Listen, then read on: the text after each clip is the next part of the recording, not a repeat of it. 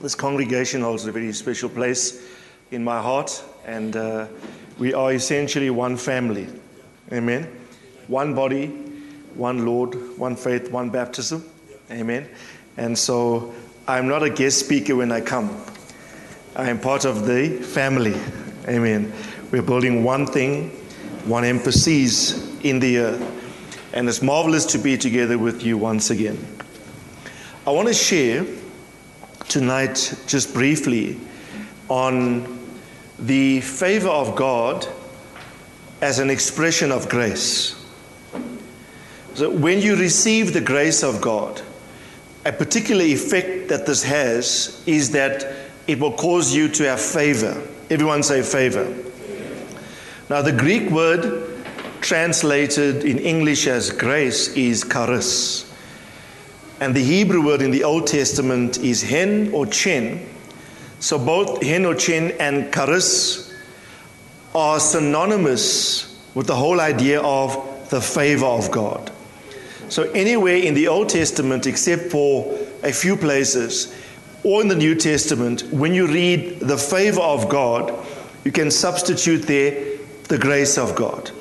For example, it says in Luke 2:52 that Jesus increased in wisdom, in stature, and in favor with God and men, or in grace with God and men. And one of the outcomes of grace is that when it's present, or when it's received, it will bring to the recipient favor. The favor of God upon you will be an impartation of His nature, because His grace is the compositional makeup of His being as spirit. So when you receive that, you receive this God deposit in your being. That is very essential for you to have dominion in the earth and to have upon your life preference. Everyone say preference. Some terms that are synonymous with favor are preference or special treatment or preferential treatment, where people, or unfair advantage, people start to like you, right? And they start to give you benefits or favor because of the outworking of the grace of God in your life. Okay? Now God has programmed all of the creation with His favor. All of creation has got the DNA locked up within it of the favor of God, ready to respond to the Son of God who is full of grace. Right? So in Genesis 1, where God says, let us make man in our image and in our likeness, and God said to man, have dominion in the earth, replenish it, be fruitful, and multiply. That dominion, everyone say dominion. That dominion was not given to man generally. It was given to man so long as man maintains the image and the likeness of God, right? So in the image and the likeness of God were all men created. So when God gave dominion to man, it wasn't given to man per se. It was given to the image and the likeness of God in man. Okay? The image and the likeness of God in man. And so once Adam disconnected from God his Father through the original sin, he lost image and he lost likeness, so then he will lose dominion. Dominion is given to you so long as you maintain the representation of the image and the likeness of God. Now, grace is the most amazing thing because quintessentially it's defined as the compositional makeup of God as a spirit being. So if you, the Son of God, receive grace, you're not receiving a concept, you're receiving a person. So the recipient of grace is endowed with the very essence or the composition that makes up or comprises God as a spirit being. God has ensured that all of the earth will respond to His image in men. So what is creation waiting for now? All of creation is groaning for the manifestation of the sons of God. Creation will heal itself when sons of God come to maturity in the earth. Okay?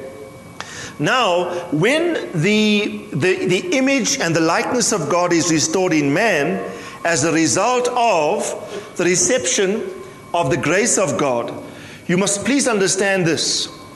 One of the clearest objectives of grace is the manifestation of glory. So John 1 would say, in the beginning was the Word, and the Word was with God, the Word was God.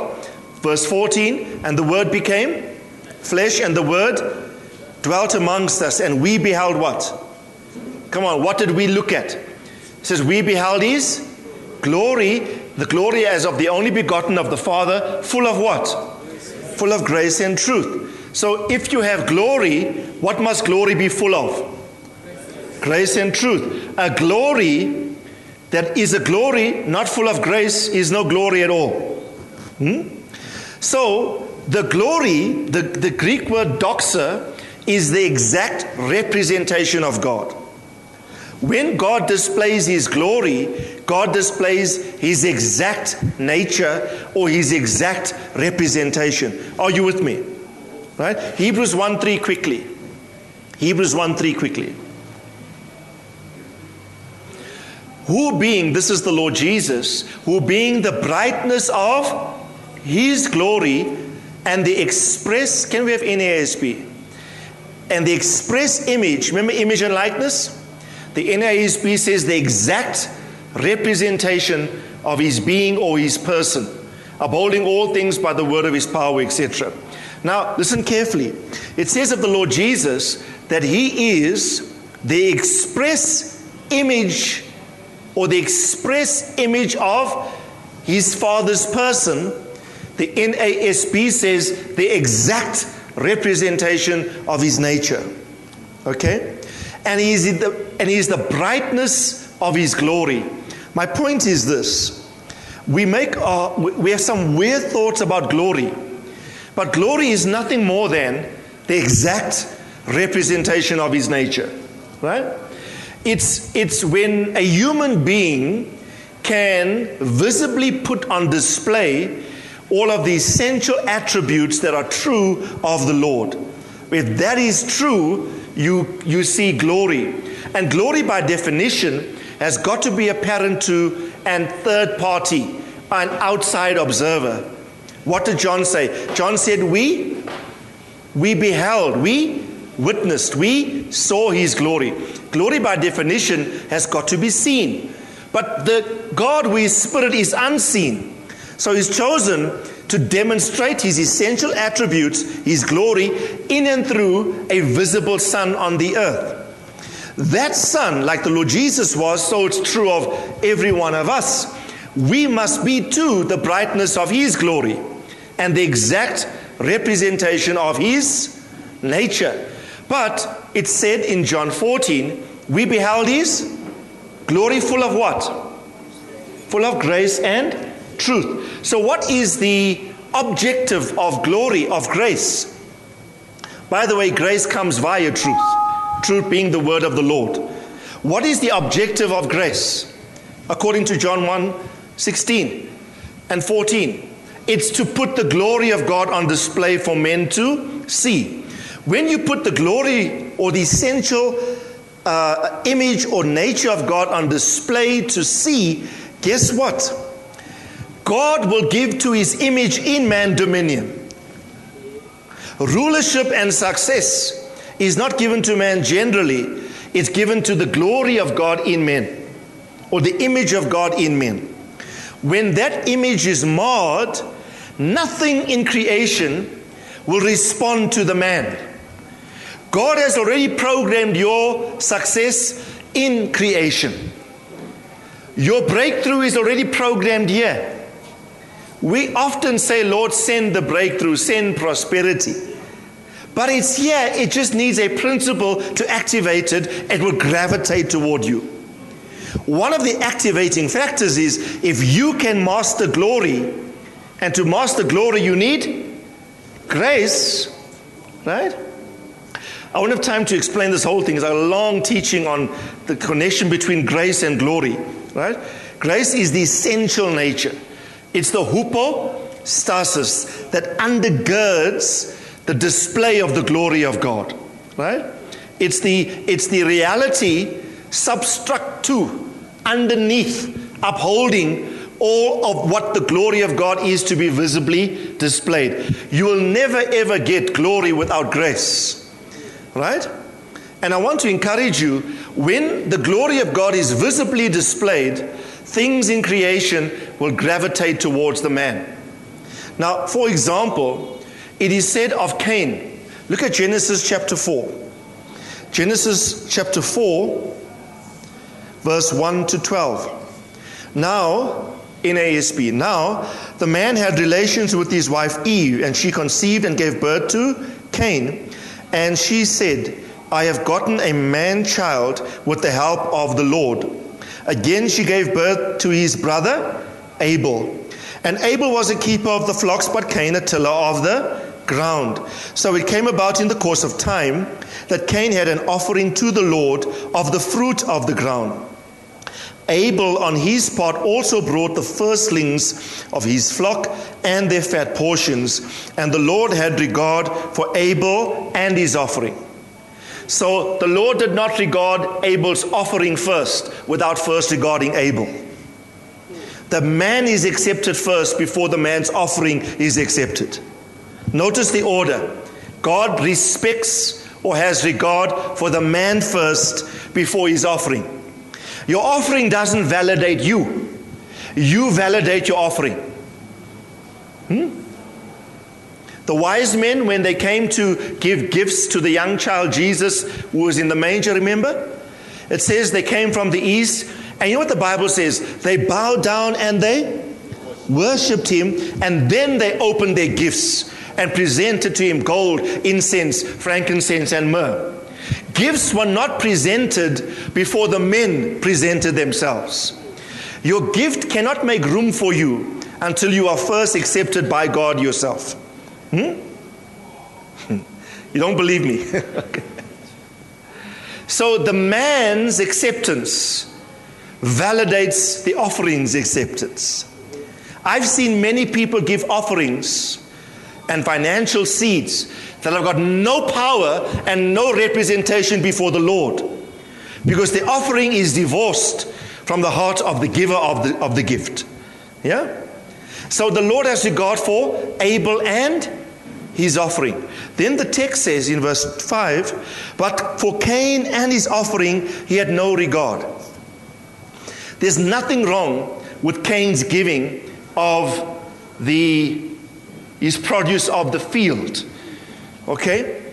Even if it wasn't his first fruit, because Abel offered a first fruit. The issue here is not what kind of offering the men were giving. The issue here is the state of the heart of the man that is giving. Right? That the one's offering is accepted, the other offering is rejected. And the order is very clear here.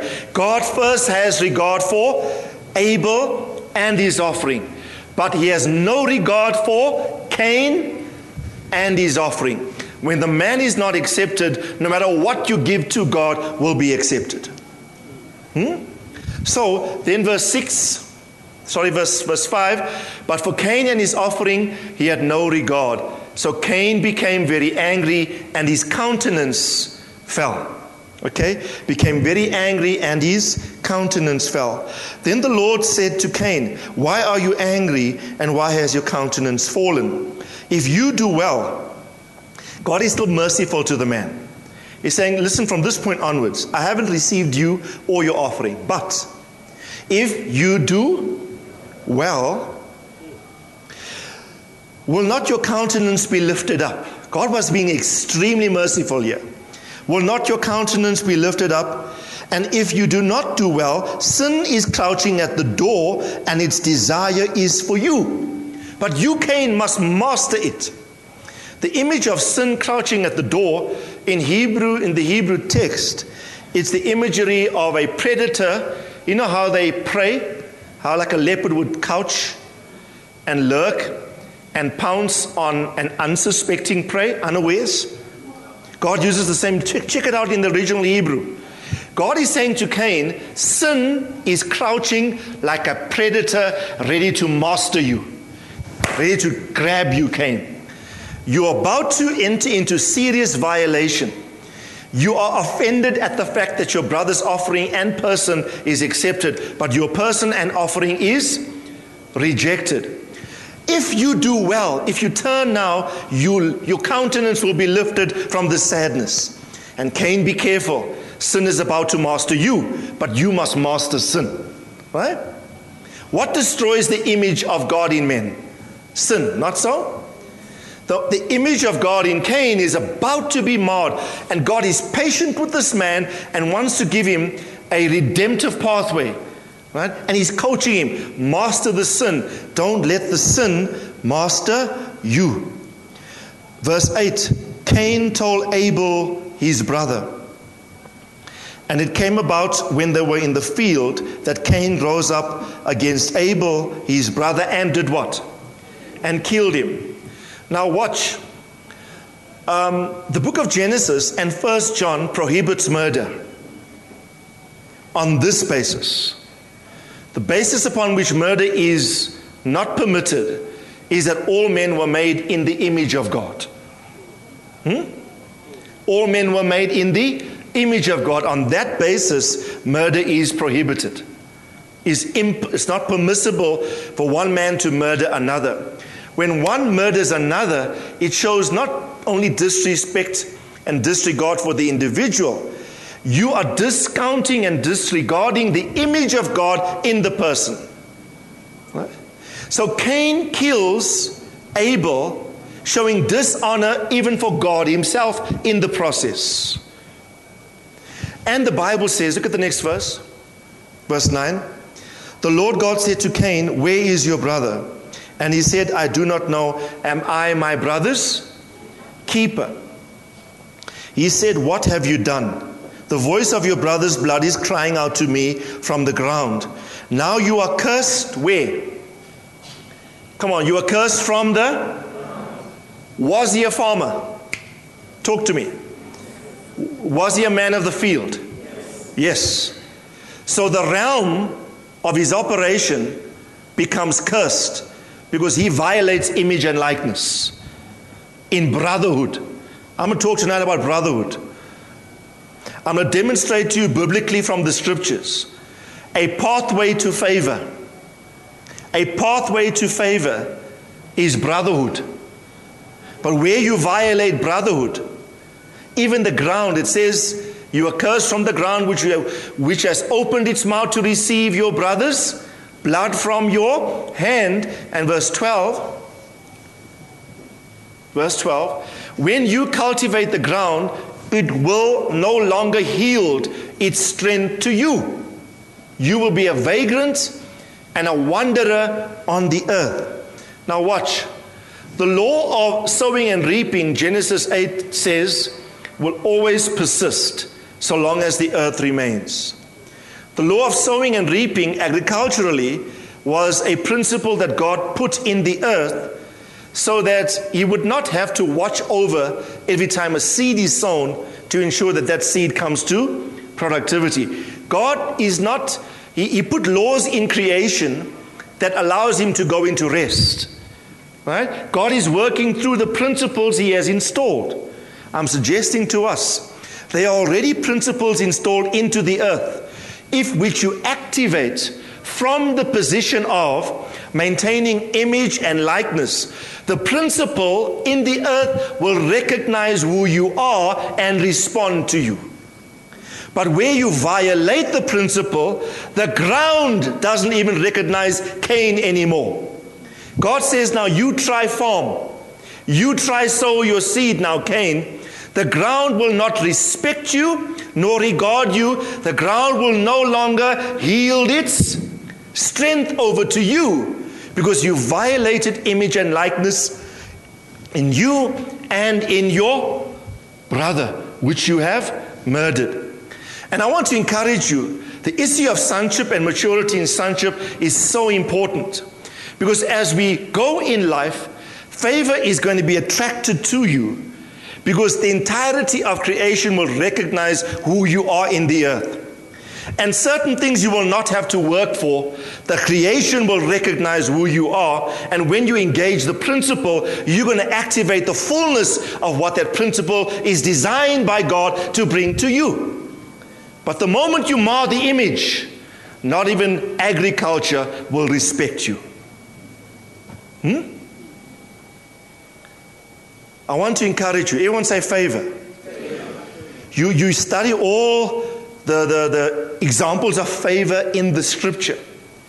Men like Joseph functioned favorably. David, even Noah, right? Esther finds favor in the eyes of the king.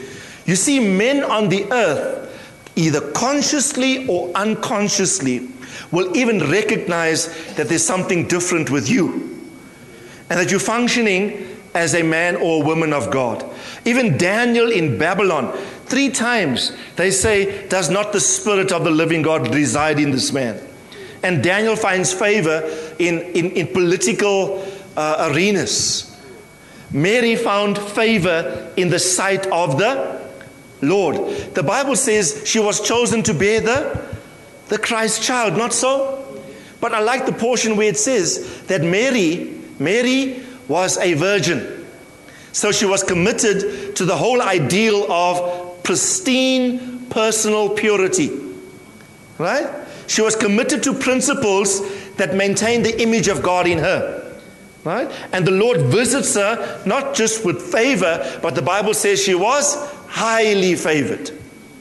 She was also intensely committed to principles that govern covenantal relationships in the kingdom. Because the Bible says she was betrothed to Joseph.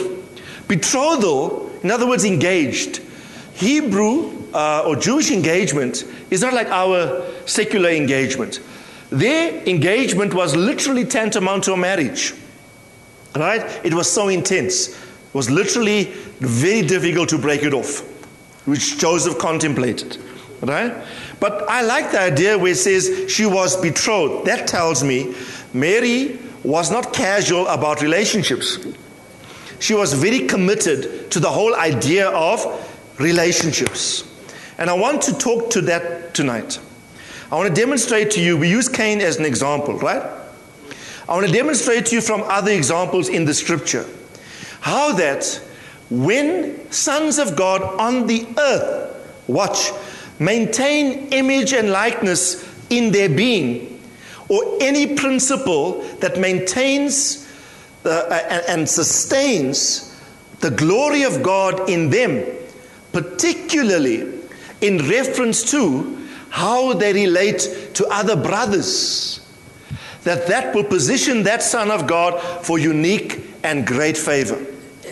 Your breakthrough, I'm suggesting to you, is going to lie in your attitude towards a brother. Your breakthrough is dependent upon the right attitude to a brother. So God asked Cain, where is your brother? And wrong positions toward a brother disqualified Cain. Dangerous stuff, this. Tell your neighbor, brothers are dangerous. Brothers can disqualify you if you're not careful. Serious stuff. That's why Peter says, love the brotherhood. Yeah? I think it's Peter 2:17 or thereabouts. Love the brotherhood. The safest neighborhood to live in is the brotherhood. Right? It'll keep you sane, pure, focused, and holy. I want to encourage you, don't entertain bitterness like Cain. Don't entertain any kind of tension in your relationships. Keep your spirit pure. Zechariah 8 verse 12 is a marvelous portion. It says the following, Zechariah 8 and verse 12. For there will be peace for the seed. The vine will yield its fruit. The land will yield its produce. And the heavens will give their due. And I will cause the remnant of this people to inherit all things. Notice here the imperative. The seed must have peace. Tell your neighbor, the seed must have peace. Look at the text. There will be what for the seed? There will be peace for the seed. The same text in the contemporary English version says it like this. Your crops must be planted in peace. God's Word version says peace seeds will thrive in peacetime. Now, many times the body of Christ is given to sowing seeds. For example, seeds have a vast array of representation or symbolic meaning in the Bible. Right? Like Christ is a seed. Not so? No, Christ is a seed. Words are seeds. Remember the parable of the seed and the sower, and the seed was the word of God, right? The word of God and all words generally. We're always sowing seeds. In 2 Corinthians chapter 8 and 9, Paul likens financial giving as unto a seed, okay? Thoughts are seeds. So as I continue, based upon this scripture, what must be prevalent for any seed? Come on, talk to me. Peace. Everyone say peace. So long as seeds are sown within environments of peace, in other words, there's no tension, there's no bitterness, there's no disharmony, the environment is peaceful, that environment is the most conducive to allowing seeds to grow to maximum harvest. You can have the greatest seed in the wrong environment, does not come to anything. Right? I want to encourage you, maintain your sense of peace relationally in any context that you find yourself in, so that the favor on you, watch, the unfair advantage that God wants to bring to you, the unprecedented breakthrough that God desires to bring to you, the preferential treatment. Right? Who likes preferential treatment? I do. Anyone? Right? The favor of God must be on me. But there are certain precipitators to favor. Certain things that activate the favor of God. I've seen many people lose favor because they position themselves inaccurately relationally towards people. And what was given to them is lost. Simply because they have not matured in terms of harnessing or activating the power of peaceful relationships amongst brothers. You know, there are 5 expressions of maturity, 5 different terms for sonship in the Greek, right? From nepios, what's it? Nepios, neoniskos, teknon, paidon, or nepios, paidon. In the order of things, it's nepios, paidon, teknon, neoniskos, and euios. Okay, I have a teaching that covers all of these things on my website, right? That gives you descriptors of each phase in your growth in maturity.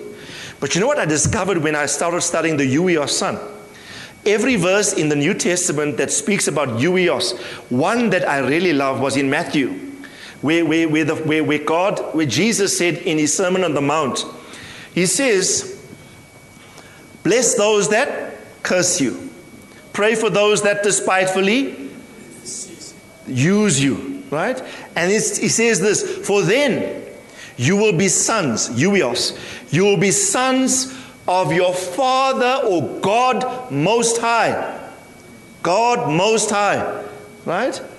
Sonship in maturity in that verse is demonstrated by the right attitude to everybody relationally, particularly enemies.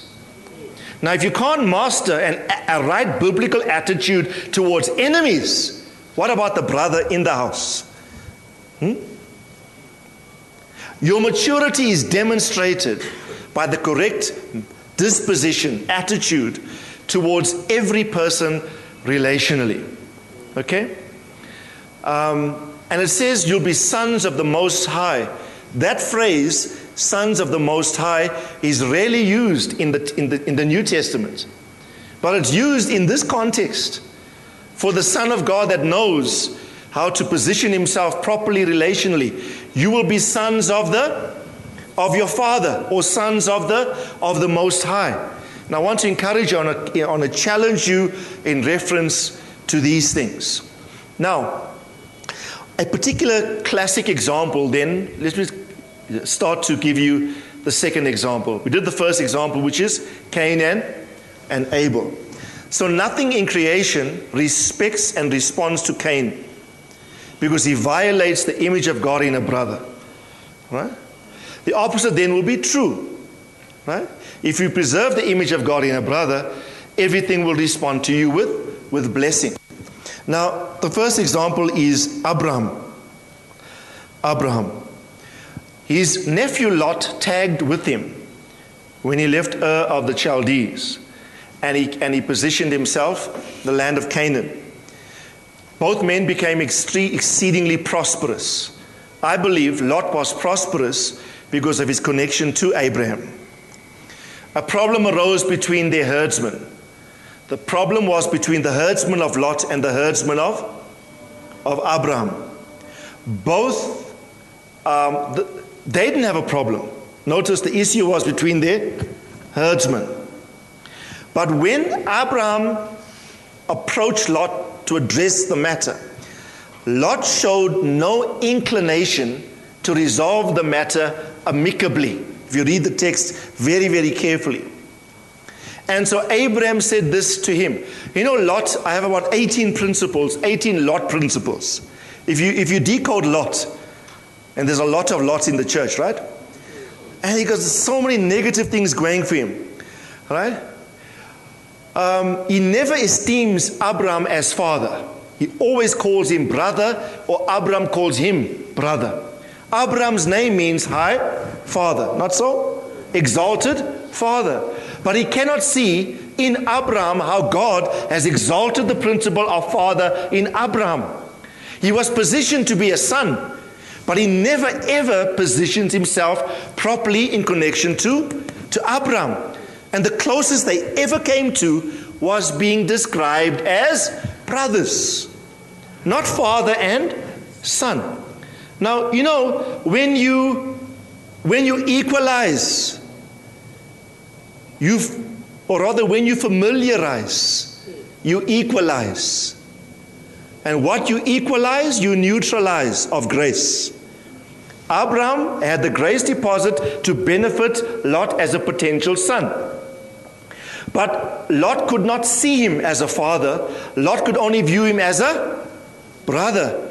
When you familiarize, when you put yourself equally in terms of rank as the other, you negate the possibility of grace transfer to you that the other has.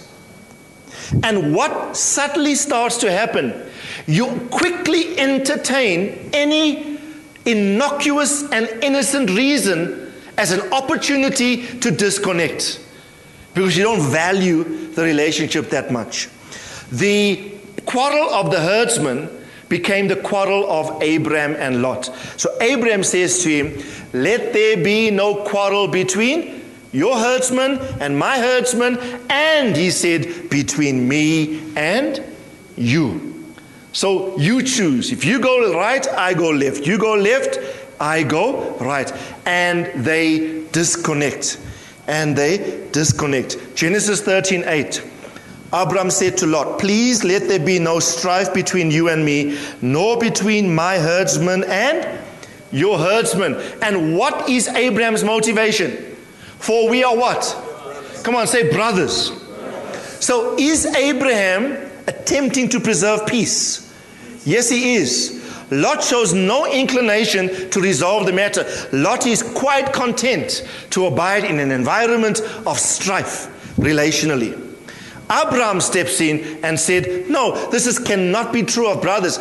Abraham knows the principle, I believe, by revelation, that once there's tension and division in brotherhood, whatever seeds we sow will not thrive because the peace is disturbed. The power of the seed becomes neutralized because now the environment is tense. Nothing spiritually can work there. Eh? Nothing spiritually can thrive there. So Abraham suggests a departure, parting of ways. When you see, Abraham is not being harsh on Lot. Abraham is being wise. He is saying, and this is for someone here tonight, but some of us have some relationships that are quite content to maintain the relationship, but in an atmosphere of strife and tension. Right? And he suggests, no, Lot, you better go. Because my destiny in God that was given to me in Genesis 12, just the previous verse, not so? God said, in blessing I will bless you. You'll be a father of many nations. Whoever blesses you, I will bless. Whoever curses you, I will. Didn't Lot think? Didn't Lot hear that? Doesn't he realize Abraham becomes the point from which blessing is going to flow to me? But he's willing to vacate that. He's willing to leave that. Right? When Abraham sees a disestimation of grace in Lot, he actually suggests to him, you better go. You go left, I go right. Right? Right? Do you know, by the way, Lot would end up where? You see, he saw the plains of the Jordan, I think to the west east were well watered everywhere. He chose by his natural sight. And he made a carnal decision. He didn't even, out of honor for Abraham, give Abraham the first option. Even there he shows dishonor and disregard. Right? And he chooses what he thinks is the best land. But the Bible says in choosing the best land, he positioned his tent. Where?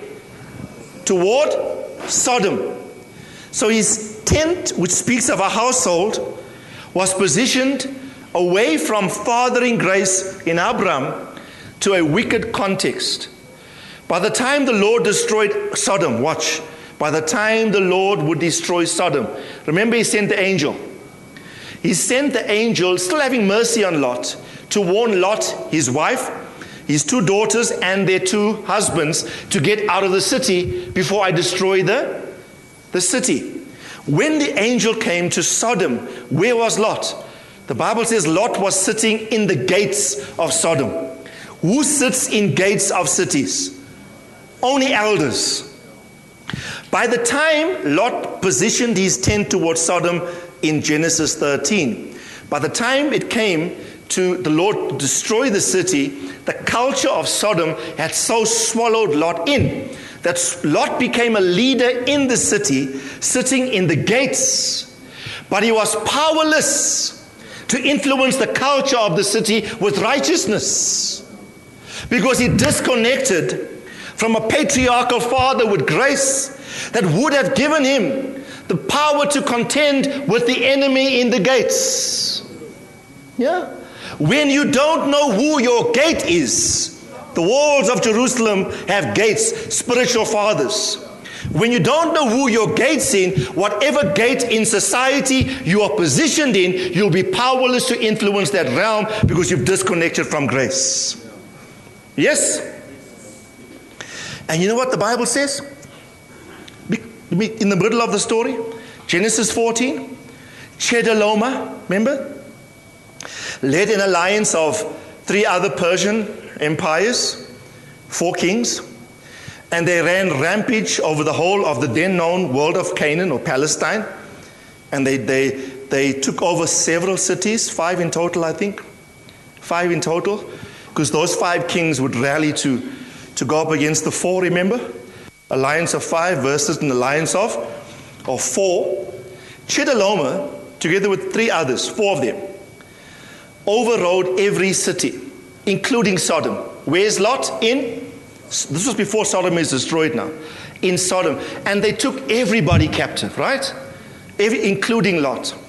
The Bible says one of the captives managed to get free, and he comes running back to Abraham to say the following. He comes running back to Abraham to say that your nephew Lot has been taken captive. Now read Genesis 14:14. Genesis 14:14. When Abraham heard that his brother Right? Or his relative. This is the New King James for this one. This particular verse, New King James. When Abram heard that his brother was taken captive, he armed his 318 trained servants, whom he borne in his own house, and he went in pursuit as far as Dan. He divided his forces against them by night. He and his servants attacked them and pursued them as far as Hobah, which is the north of Damascus. So he brought back all the goods, verse 16. And he also brought again who? Come on, say it loud. His brother Lot. Even though Lot cannot see him as a father, he cannot relate to Lot as a son. The best he can relate to Lot to is as a brother. And he still respects him as a brother. Don't reduce the value of others that can't see what you represent in Christ. And don't marginalize them for that. See within them that they are still of the same allos. The same, they still have the grace of God, the same essence of the nature of God in them as you do. So he responds to him not as a son, he's still relating to him as a brother. And he brought back his brother Lot and his goods, as well as the women and the people. Now the Bible says, I won't read the entire thing, the Bible says he goes up and he slaughters Chedorlaomer, Abram. He has an alliance of 4 major Persian empires. Abram has only got 318 trained servants. Everyone say trained servants. The Hebrew word there is ruch, R-U-Q. It means those in whom he poured himself into. So when it says Abram with 318 trained servants born in his house, these were not like slaves. These were literally like sons to him. Why do I know that? Remember, out of patience, when he had a conversation to the Lord, he had not born a son, even though God promised him. He said, take Eleazar. Remember? Abram said to the Lord, take Eleazar, my chief of the 380, my chief servant, and make him my heir. Abraham did not view them as servants. Abraham regarded them as sons that were born in his house. And listen carefully, over years, he poured himself into them. When it says trained servants, it's ruch. It's those whom Abraham literally emptied all of the grace that is in him into these people. So when he attacks 4 major Persian empires to rescue Lot, now you don't play with the Persians. These are not some lightweights. Persian empires in that day were vociferous. They were known for territorial conquest. They had a pride and an arrogance even about their military prowess. It's not just one. It's an alliance of 4 major empires, and all you got is yourself and 318 men, sons, born in your house, together with 3 brothers, Hebron, Mamre, and I forget the other gentleman, Aina. Right? The Bible says he took 318 together with 3 brothers. Everyone say brothers. See, the power of brotherhood and family can topple the most powerful empire stacked up against you. The family composition of the church is its military might. You can be little in number, but if you're building by family and brotherhood, you will take anything. It's not how many you have, it's how strong is the spirit of family. How strong. I like what it says. Watch, 318 born in his house. Sons he poured his life into, and he couples that with 3 distinct individuals which are named, which he calls my brothers. And who are you going to rescue? A brother. Can you see how this thing plays out? He slaughters Chedorlaomer. I would love to have seen this. When I get to glory one day, I'm going to say to the Lord, play me back this one. I want to actually see this thing happen. How on earth did Abraham rescue Lot? I don't want to see Jericho and the walls and the Red Sea. For me, that's understandable. I want to see this. I want to see this. I want to see, how does a man attacked 4 major world empires with just the principle of family and brotherhood. And you not only rescue Lot, in the process of rescue, you decapitate the main king in the process. Don't play with Abram. He's bad in a good way. And he rescues Lot. You know, in the process of rescuing Lot, what happens? You see, Cain kills Abel. Abraham could have said, when that captive came to tell him, your nephew is taken captive, he could have said, well, good for him. He left grace. He left me. He dishonored me. He got what was coming to him. Thank you, Lot. I'll never see you again. Bye-bye. Right? But you know what he does? He goes on what seems like a suicidal mission. This is mission highly impossible. It's not just mission impossible. This is mission highly impossible. If you were betting, I guarantee you, most of you here would put your money on the Persians.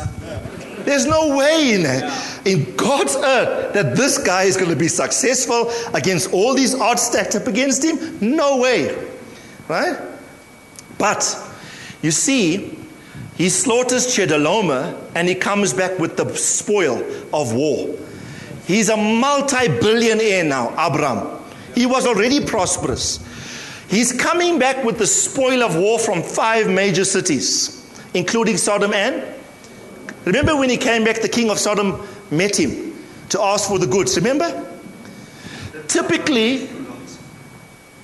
I don't want to see Jericho and the walls and the Red Sea.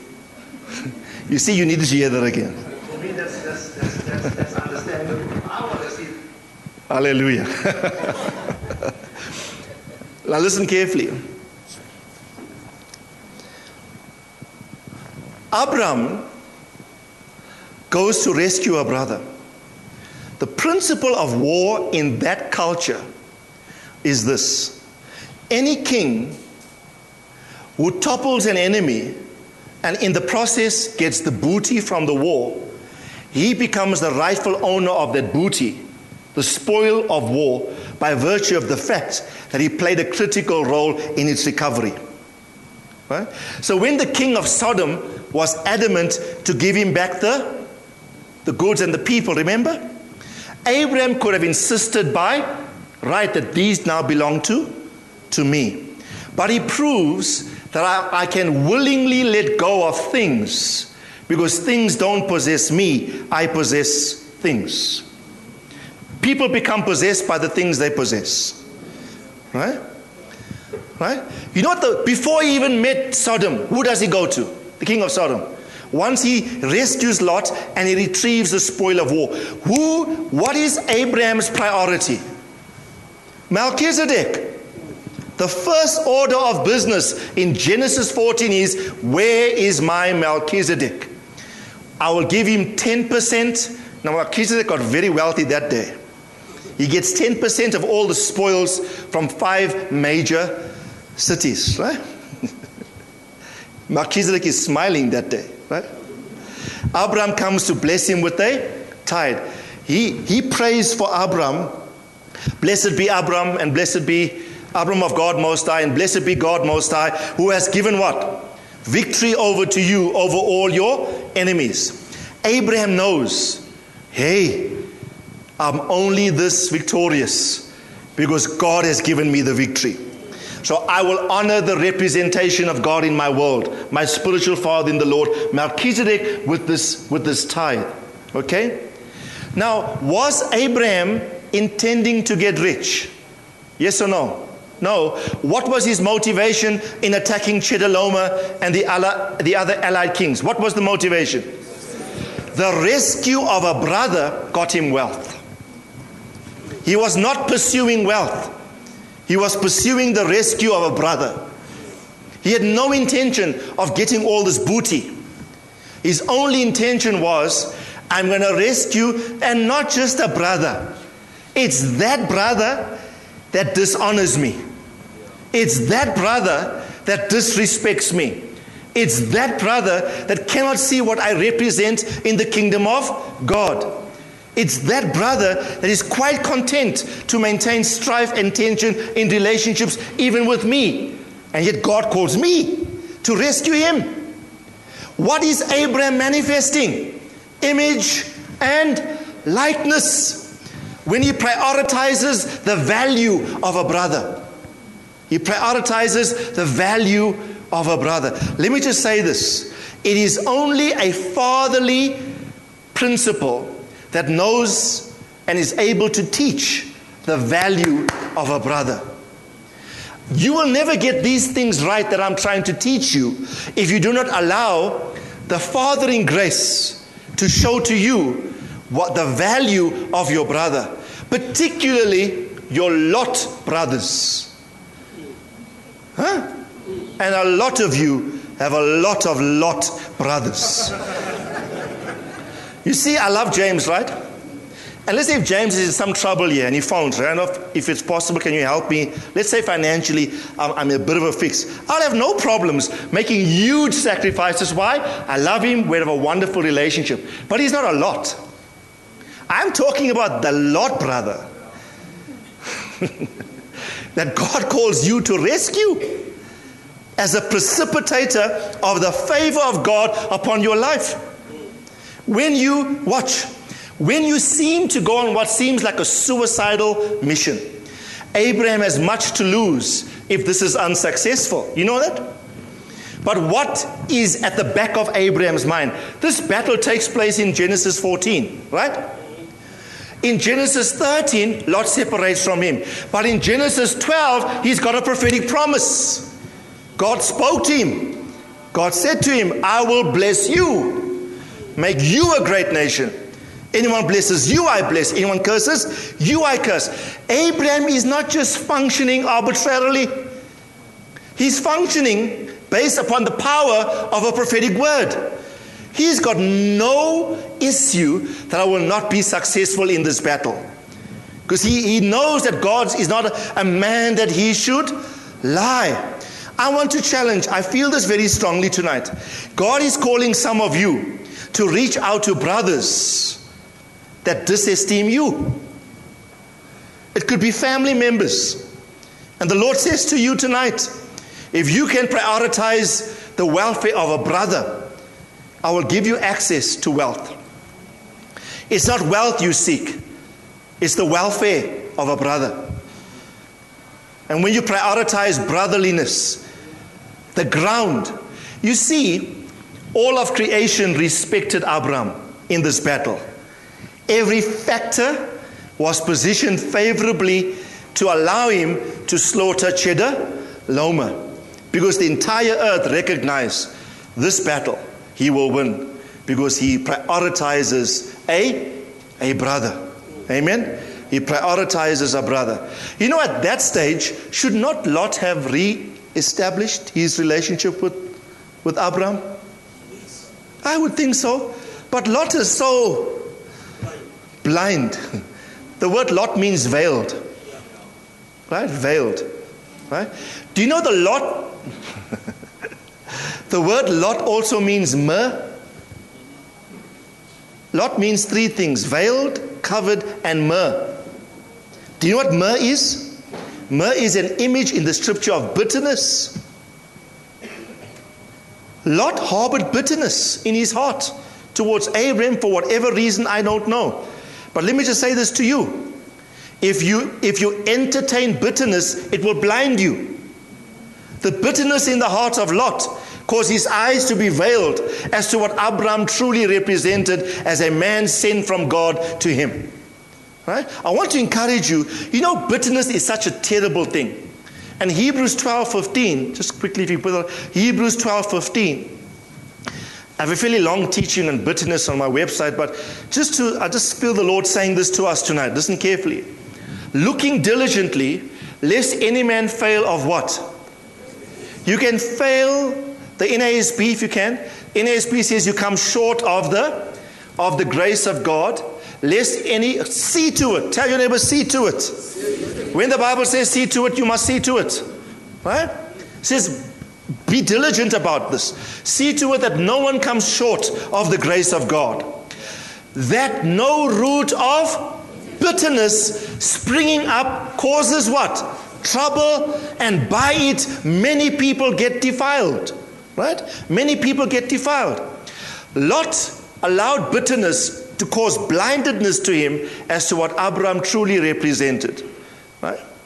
Abraham, on the other hand, although Lot was so blind as to what he represented, had no problems using the entirety of the resources in his house to go on a mission to rescue a brother. Okay? To rescue a brother. But Lot could not reciprocate, even to Abraham as a brother, never mind a spiritual father. I mean, if a fatherly figure in your world has this prophecy over his life, in you, all the families of the earth are going to be blessed. And if you are right there and you got your family, isn't 1 and 1 is equal to 2? Doesn't it make sense that you must maintain connection with this person that has a blessing, that all families are blessed? Yeah. What happened to Lot's family, by the way? His wife turns back, looking at Sodom, turned into a pillar of salt. When the angel warned him to get out of Sodom, he warned his sons-in-law to get out.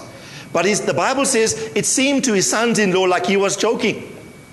You see, when you disconnect from grace, your words lose power and influence. You're sitting in the gates of Sodom. You can't influence your context with righteousness. You can't even influence your own family with a divine warning from God. You talk, they think you're jesting. Right? Your power of your words lose impact, lose influence. Only your wife and your 2 daughters leave you, or believe you, and they go with you. The 2 daughters leave their husbands. The husbands die in the judgment of Sodom. They go, the wife what? The wife looks back.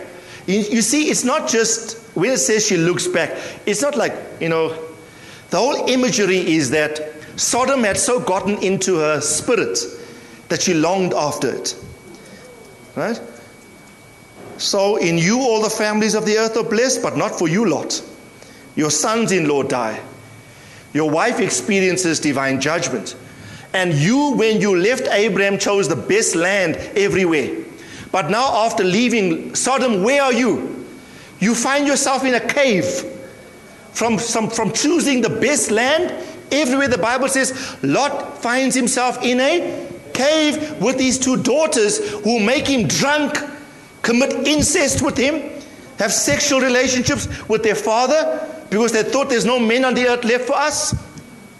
2 sons are produced, Moab and Ammon, that would become the Moabites and the Ammonites. And the Moab means who needs a father? What father? Lot produced the spirit that despises the need for spiritual fathering, because he in his own lifetime sowed that seed toward Abraham. And the seed he sown in dishonor towards Abraham reaped a harvest in a whole nation called Moab and Ammon. Right? And instead of experiencing in you all the families of the earth are blessed, his life ends up a wreck. I feel very strongly tonight, this is a warning message for many of us. Nurture and maintain divine relationships with spiritual father and with spiritual sons. I never make the point yet. I was about to say to you, it takes a fathering grace to show a brother the value of a brother. Right? Remember the prodigal son who, when he came back to his father's house, remember? The oldest son took umbrage at the fact that his father ordered this lavish feast, right? And when the older son spoke to the father, the older son said to him, your son has taken advantage of you. I'm just paraphrasing. Your son has dishonored you. Your son wasted your inheritance, or his inheritance. Your son wasted your wealth. He never ever called the prodigal son my brother. Whenever he spoke to his father, he said, your son. Not once did he ever say, my brother has come back. In talking to the Father, he consistently say, your son, your son. But how did the Father say? He didn't say, my son. He said, no, your brother was lost and has now returned. It takes a father to educate a son as to the value of a brother. Left to himself, a brother never fully appreciates the value of another brother unless that brother is configured by the view of his father towards his other son. Yeah? So I love James because I see the way Pastor Tamo loves James. I would still love James powerfully, I think, even if Pastor Tamo wasn't around. All I'm saying is, the fathering grace over the family helps one brother to appreciate the value of the other brother. Right. Huh? So remember the book of Philemon in the New Testament? Philemon was an unproductive servant. Remember? Not Philemon, Onesimus. Philemon was the business owner. Onesimus was a worker in his employ. Onesimus prematurely disconnected from Philemon and he vacated, he left. Right? In the process, he encounters the ministry of Paul. Paul writes a letter called the Book of Philemon. He writes a letter to Philemon to say to Philemon, now your servant now is no longer a servant, it's your brother. The nature of the relationship has changed. I'm not just sending back to you a servant, I'm sending back to you now your brother. He was once unprofitable, Paul says, but now he has become a profitable servant. It always takes a father to upgrade the view of a brother towards his other brother. If you take Paul out of the equation, Onesimus and Philemon probably would not have reconciled. Right? So tell your neighbor, thank God for fathering. You see this thing about favor, you want the favor of God, you want a manifestation of the favor of God upon you. I want to encourage you, harness the power of brotherhood. And brotherhood, the integrity of the quality of relationships amongst brothers is entrenched by the fatherly view of his sons, that every brother must have one towards the other. That's why unto us a son is given. Child is born. The government will be upon his shoulders. His name shall be called Wonderful Counselor, Mighty God, what? Everlasting Father, Prince of Peace. You need the everlasting Father to establish Prince of Peace. But in the Son is called Everlasting Father. So every son must have the perspective, the name of Father imprinted in the Son. So when the son functions with a fatherly mentality in reference to other sons, he will deal with other sons as the father would deal with the son, his brother.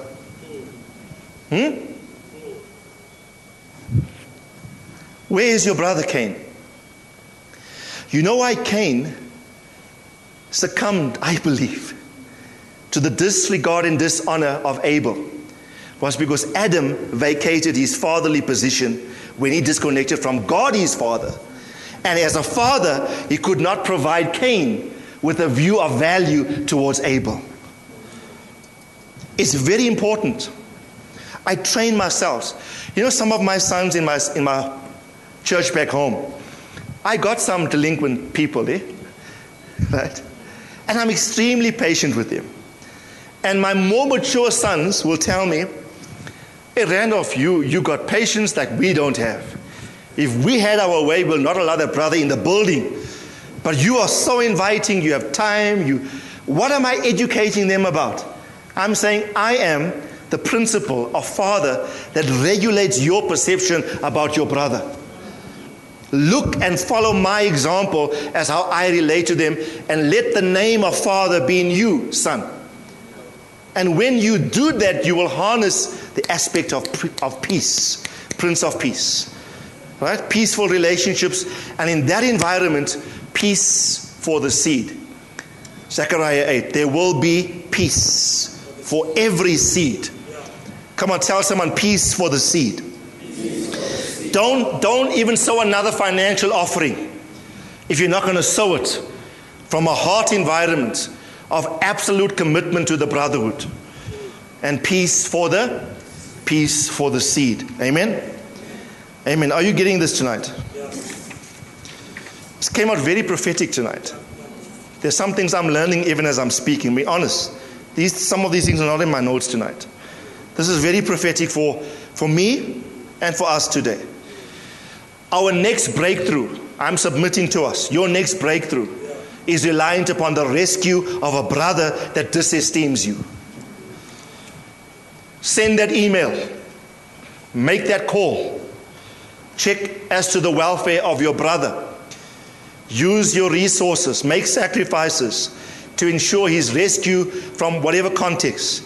And see what kind of spoil God brings back to you. Amen. See what kind of spoil God will bring back to you. Another example is Jacob. Remember Jacob defrauded his brother Esau out of the birthright? Yeah? Do you know it was prophesied over the boys that at their birth the older will serve the younger? Who came out first of the womb? Esau was firstborn in time. But who was firstborn in rank from God's perspective? Jacob. Because when the twins were born, Esau came out first. But there was a prophecy that went out that said this: the older will serve the younger. So right at the birth, there was evidence that already Jacob was firstborn from God's perspective. Right? Knowing that, he should not have attempted to firstly, watch carefully. This becomes very tricky. When his brother was hungry in the field, remember? And his brother said, give me some stew or that pot of lentils. What did Jacob say to him? What do you have that you can give me in exchange for the stew? And Jacob said, give me your birthright. He should not have taken advantage of the weakness of Esau. He is displaying at that point no regard for the brotherhood. The conniver, the deceiver in Jacob, instinctually wants to manipulate the weakness of a brother to access what is truly his in God. Now let me be blunt with us. If God promised you something, you don't have to manipulate, wheel, don't have to connive or deceive to attain it. Especially the deception and the manipulation of brothers in the process of attaining spiritual destiny.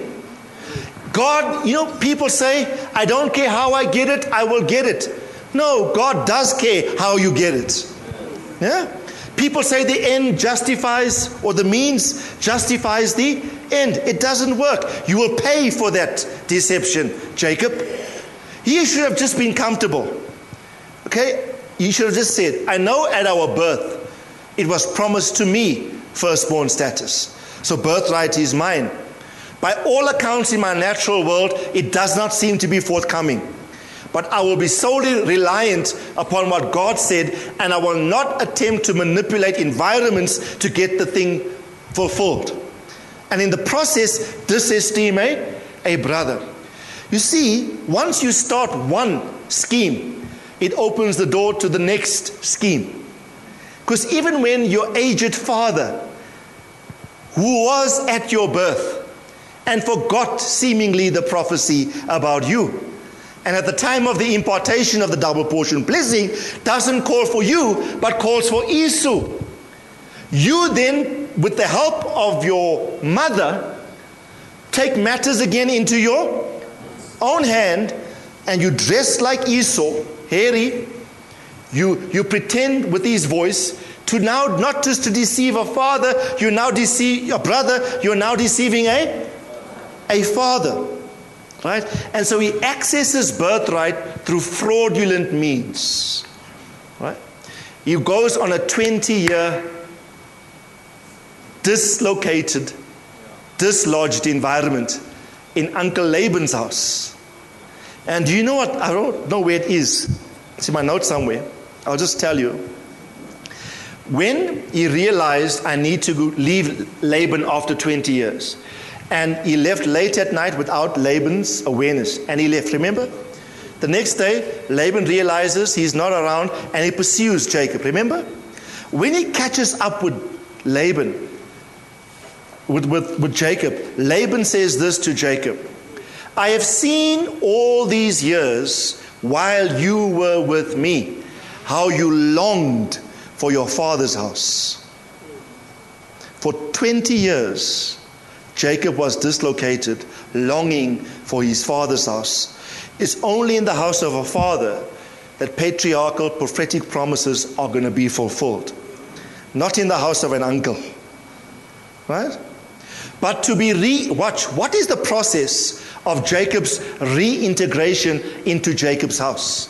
What is the obstacle standing in his path? Come on. The reconciliation with Esau. He has to cross that factor. Right?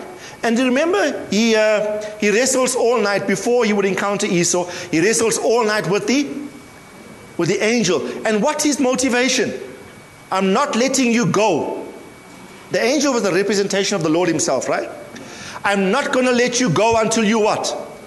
But didn't he receive blessing from his father? But he knows this is not going to work because I defrauded a brother and a father in process carnally. So now I have to seek it out for myself in an all-night wrestling match with angelic hosts. Blessed, right? The power potential is now released. That night, he crosses what? He crosses a little river called the Jabbok. The word Jabbok means myself empty. Until Jacob can empty himself of his pride and his deception, there's no hope of him esteeming his brother. And you know what? When he meets Esau, he bows 7 times to Esau. I've been speaking and subjection. He calls Esau my Lord. He displays such humility. And the Bible says he saw Esau's face like he sees the face of, come on, I decree God divine representation in you, and I'm willing to submit not to you. I bow to the representation of God. Esau had 400 men, valiant men. Each boy would become a tribe, making up the complement of national Israel. So Esau is about to wipe out prophetic promise, right? Whom the promised Messiah to the line would come. There's a lot at stake here. And what seals the deal? The changed attitude in Jacob towards his brother. You know when he's this, they wept. And Jacob sends a whole lot of gifts. Watch. Everyone say seed. Say offerings. He gives offerings. But offerings given from a heart that's in peace. They weep, they hug. And the soldiers intended to kill Jacob. Esau now says to Jacob, wherever you go, these guys will escort you and keep you safe. So what the enemy has intended for evil, God turns for your protection. But the missing factor, the key, the link, is the changed attitude toward a brother. Don't violate principle relationally in your pursuit of wanting to fulfill your destiny. He wanted this birthright at any cost, right? Pursue my calling, pursue my firstborn status. But in the process, violated relational principles. And it didn't work. Right? I got several examples, but time is far gone. Okay? It's time to wrap up. When did God turn the prosperity of Job? Job 42 and verse 10. The Lord restored the fortunes of Job when? When he prayed for his friends. Right? Can you see that? The Lord restored the fortunes of Job when he prayed for his brothers. And the Lord increased all that Job had twofold. You know Job's story, right? Now these brothers were not like Bruce. They were close, but they misunderstood Job. They falsely accused him that he's harboring sin. Therefore, all of these negative things have happened in his family. Remember? And you know what? God was about to, now this is Job 42. This is right at the end of the book. I can picture God, right? Just let me dramatize this. I know we're apostolic, but let me be a bit Pentecostal, right? Like God is like in heaven looking at this whole thing on earth, and God is saying to Job, I want to restore you twice all that you have. I'm just waiting to see something in you that's going to turn my heart. I'm waiting to see your attitude in reference to everyone that misunderstood you, to everyone that falsely accused you, your closest brothers or your friends. And when the Bible says Job actually started to bless and pray for his friends, then the text says, and the Lord restored the fortunes of Job twice of everything he had. This was the last test for Job. If he failed this test, there would be no restoration. I am saying, and I have many other examples here, God has unveiled this to me. A major key for apostolic people to go into the next dimension of financial prosperity is going to be powerful brotherliness, brotherhood, nurturing and having the correct estimation of your brother in Christ, loving the family of God, the respect and honor for spiritual parentage, who configure our mindsets in reference to everybody else. I want to encourage you, your attitude towards your brother becomes the reason for your breakthrough. Remember, what's their names, those twins? Born to Tamar, Zerah, and Perez, right? You find some in my notes. This is our last example. I have many here, but we'll be here all night, all right? Genesis 38, last example. Then I'm going to release you to go practice the stuff. Amen. Genesis 38:27. The time came for her labor. This is Tamar, right? She got twins in the womb. Verse 28. When she was in labor, one put out the hand. So the first boy comes out, firstborn, right? And the midwife, administrating the delivery, she ties a scarlet thread, a red ribbon, right, around his hand. And the midwife said, this one came out first. It was very important, especially when twins are involved, to establish who's firstborn. Because the firstborn had double portion of the father's estate. The rights of the primogeniture, the right of the firstborn would be on the firstborn, right? So the first boy pushes out just his hand out of the womb of his mom. The midwife ties a red ribbon, a scarlet thread, and the midwife says loud, this one came out first. Come on, say it with me. Say, this one came out first. Now say it like you're the midwife. Hey, it's a drama, right? Pregnant women, there's blood everywhere, water, ladies screaming here. There's a battle for firstborn. The race is on in the womb. This brew, his hand is out. Yes, I made it. I broke through. Scarlet thread, the midwife says what? This one came out first. But the next verse says this. But it came about as he drew back his hand. So he decides, not now, I'm going back into the womb. Right? His brother, the other guy, came out. Right? But he got the scarlet thread and he's back in the womb, and his brother comes out. Now the midwife again shouts. Can you see the exclamation mark there? What does an exclamation mark tell you in grammatical usage of English? It's loud. It's exclamatory. She again, like on the top of her voice, what a breach have you made for yourself? She's talking to this other guy that's coming out now. She's asking him a question. What a breach. This is truly a question. So she names that boy Perez. Perez means what? Breakthrough. She says, how, some versions say, how have you broken through? What a breach you made for yourself. Right? Then it says, verse 30, afterwards his brother, now the other guy with the scarlet thread, he comes afterwards, right? Comes in second. Afterwards his brother came out who had the scarlet thread on his hand, and they called his name Zerah. One of the meanings of Zerah is seed. Seed. If you asked Perez, like the midwife asked him, how have you broken through? He will tell you, my brother was my seed that led to my breakthrough. He opened the womb for me to break out. A seed went before me, but that seed wasn't just a seed. It was the embodiment of my brother who broke out that led to my breakthrough. You must become the seed for your brother's breakthrough.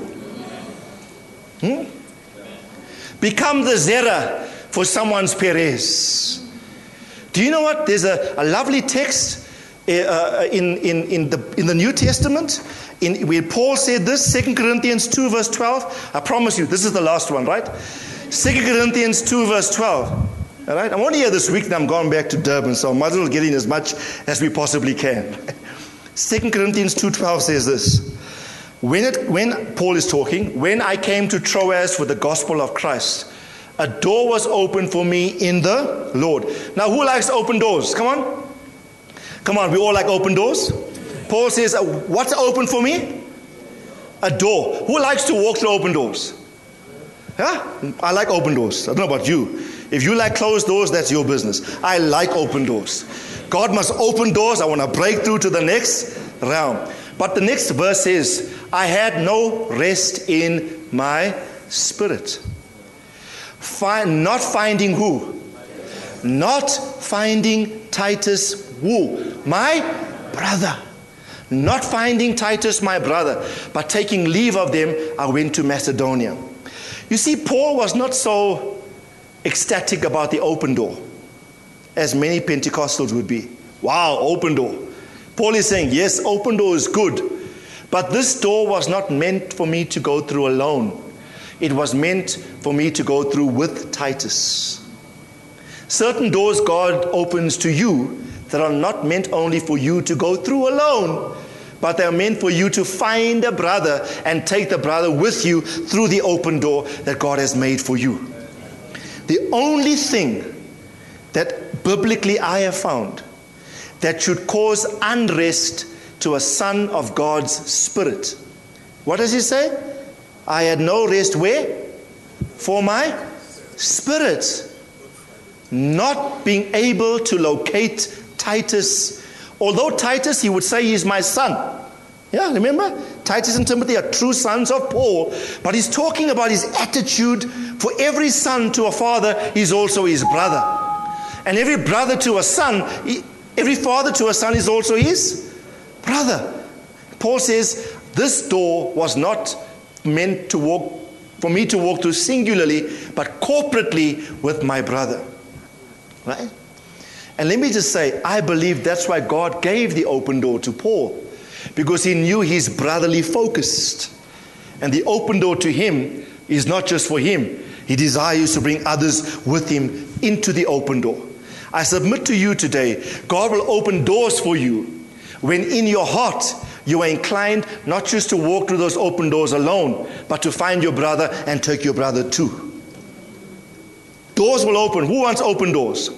Some of us want open doors, but we got no regard for brothers. No doors will open. Do you want to be favored? Yeah?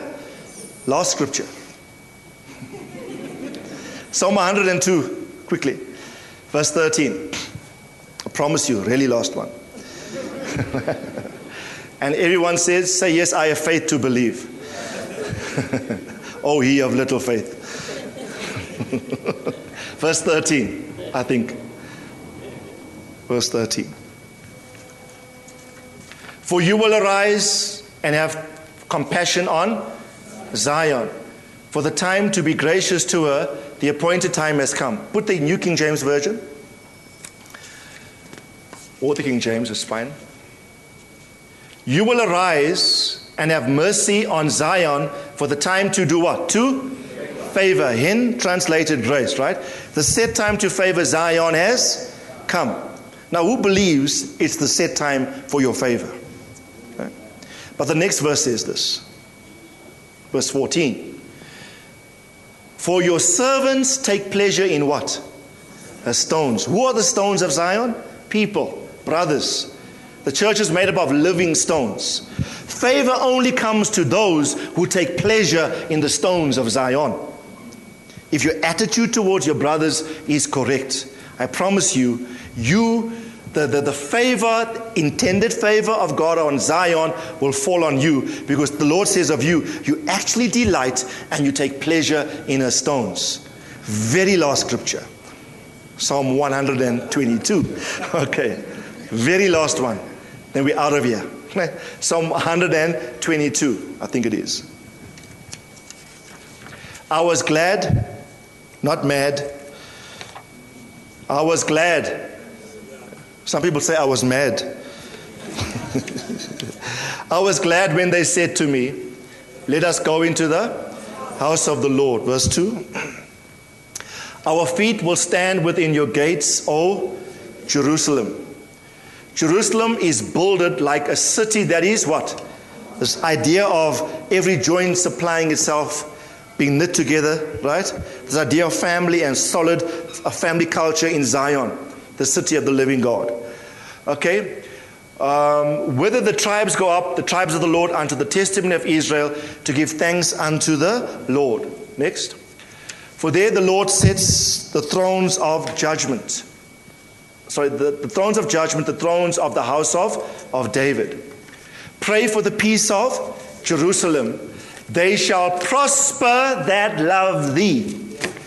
If you love Jerusalem, which is a representation of Zion, the body of Christ, the descending bride, according to Revelation, then if you take pleasure in her, you will prosper. Next verse, quickly. Peace within your walls and prosperity within your palaces. For my brethren or my brothers, everyone say brothers. Notice the heart of the psalmist here. For my brethren or my brothers and my companions' sake, I now say, peace be within you, Jerusalem. You see, when your heart is wired to engender, to keep the bonds of unity in the spirit, and when you are focused that all your brothers and companions in Zion are peaceful and have an abiding peace in them, God says there will be prosperity in your palaces. In your palaces. Remember Amasai? When he came to David, what did he say? Amasai, when everyone was leaving Saul to come to the camp of David, men from Benjamin and Judah came to him. Not so? One particular gentleman, the Bible says, the Spirit of the Lord came upon Amasai. And he said this to David. David warned them. David was very reluctant just to receive anyone, because you don't know whether you're receiving spies. Right? And so he said to them, you guys come to me. If you come and your heart is set to betray me to my enemies, may God deal with you. Then the Bible says the Spirit of the Lord came upon a man called Amasai. And Amasai said this to David, O David, son of Jesse, we are yours. Peace, peace to you, and peace to everybody else here that has come to help you. His intent was not just to foster David's peace. He said, peace to you, David, but also peace to every other brother here that's with you. These would become the valiant men, the mighty 30 that David had. Right? What is the attitude? We have not just come to ensure David's peace. We have come to ensure the peace of every other brother here that has come as a spiritual son to support David. Peace to you and peace to everyone that helps you. And what the Bible says, when David saw that, the Bible says David made them leaders or captains in the band. Positions of prominence and promotion comes to those who are intent of ensuring the peace and the welfare of the brotherhood. Come stand with me.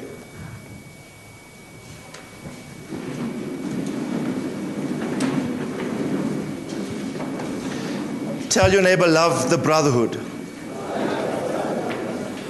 Love the brotherhood. Question. Why was David, how did David land up killing Goliath? And by killing Goliath, that would propel his pathway to kingship. What was the motivation? How did he get there? The Bible says his father Jesse sent him with food to go minister to the welfare of his brothers. Right? The attitude of David is, my whole intent, yes, Jesse has anointed me king. I'm not even pursuing the fulfillment of my kingship. My whole intent is out of love for my father, Jesse, and the request of him to nurture his other sons. I go with resource to bless the brothers. When your attitude is poised towards nurturing the brotherhood, God will ensure He raises you to key contexts that activate your pathway to the fulfillment of your destiny in God. He was not looking to kill any giant. He was only looking to feed the brothers. Right? Similarly with Joseph. Jacob sent Joseph with some cheese, raisins, etc. to serve his brothers who were at Shechem. Remember? So he goes there and he finds they're not there. And he inquires from one of the brothers, where are my brothers? And the guy says to him, they are not here, they are at Dothan. If he came to Shechem and he said, well, my brothers aren't here, my father said I must come to Shechem. You see, he did not operate in the request of his father, in the law, legalistically, of his father's request. Because when he came to Shechem and found them not there, he could have went back. But he still inquires as to where they were. And then he goes a further step to Dothan to minister to them. When they see him, they connive evil against him and plot to sell him. To kill him first and later to sell him. And that would land him where? In Egypt. And where would he rule? But what was the initial spur? The initial motivation is, I'm seeking nothing else but to fulfill my father's wishes, to ensure that my brothers are well nurtured. If that's your attitude, even when brothers, listen carefully, because some of you are going to leave this building, don't be discouraged when those you reach out to respond to you negatively. Even if they deliberately misrepresent your attempts at reconciliation, God will ensure, because of your motivation, that what they intend for evil will actually work for your good. Amen. Everyone say peace for the seed. Peace for the seed. Let's pray. Father, we thank you. You call us to love the brotherhood, to love spiritual fathers, and to have a fatherly perspective towards all brothers.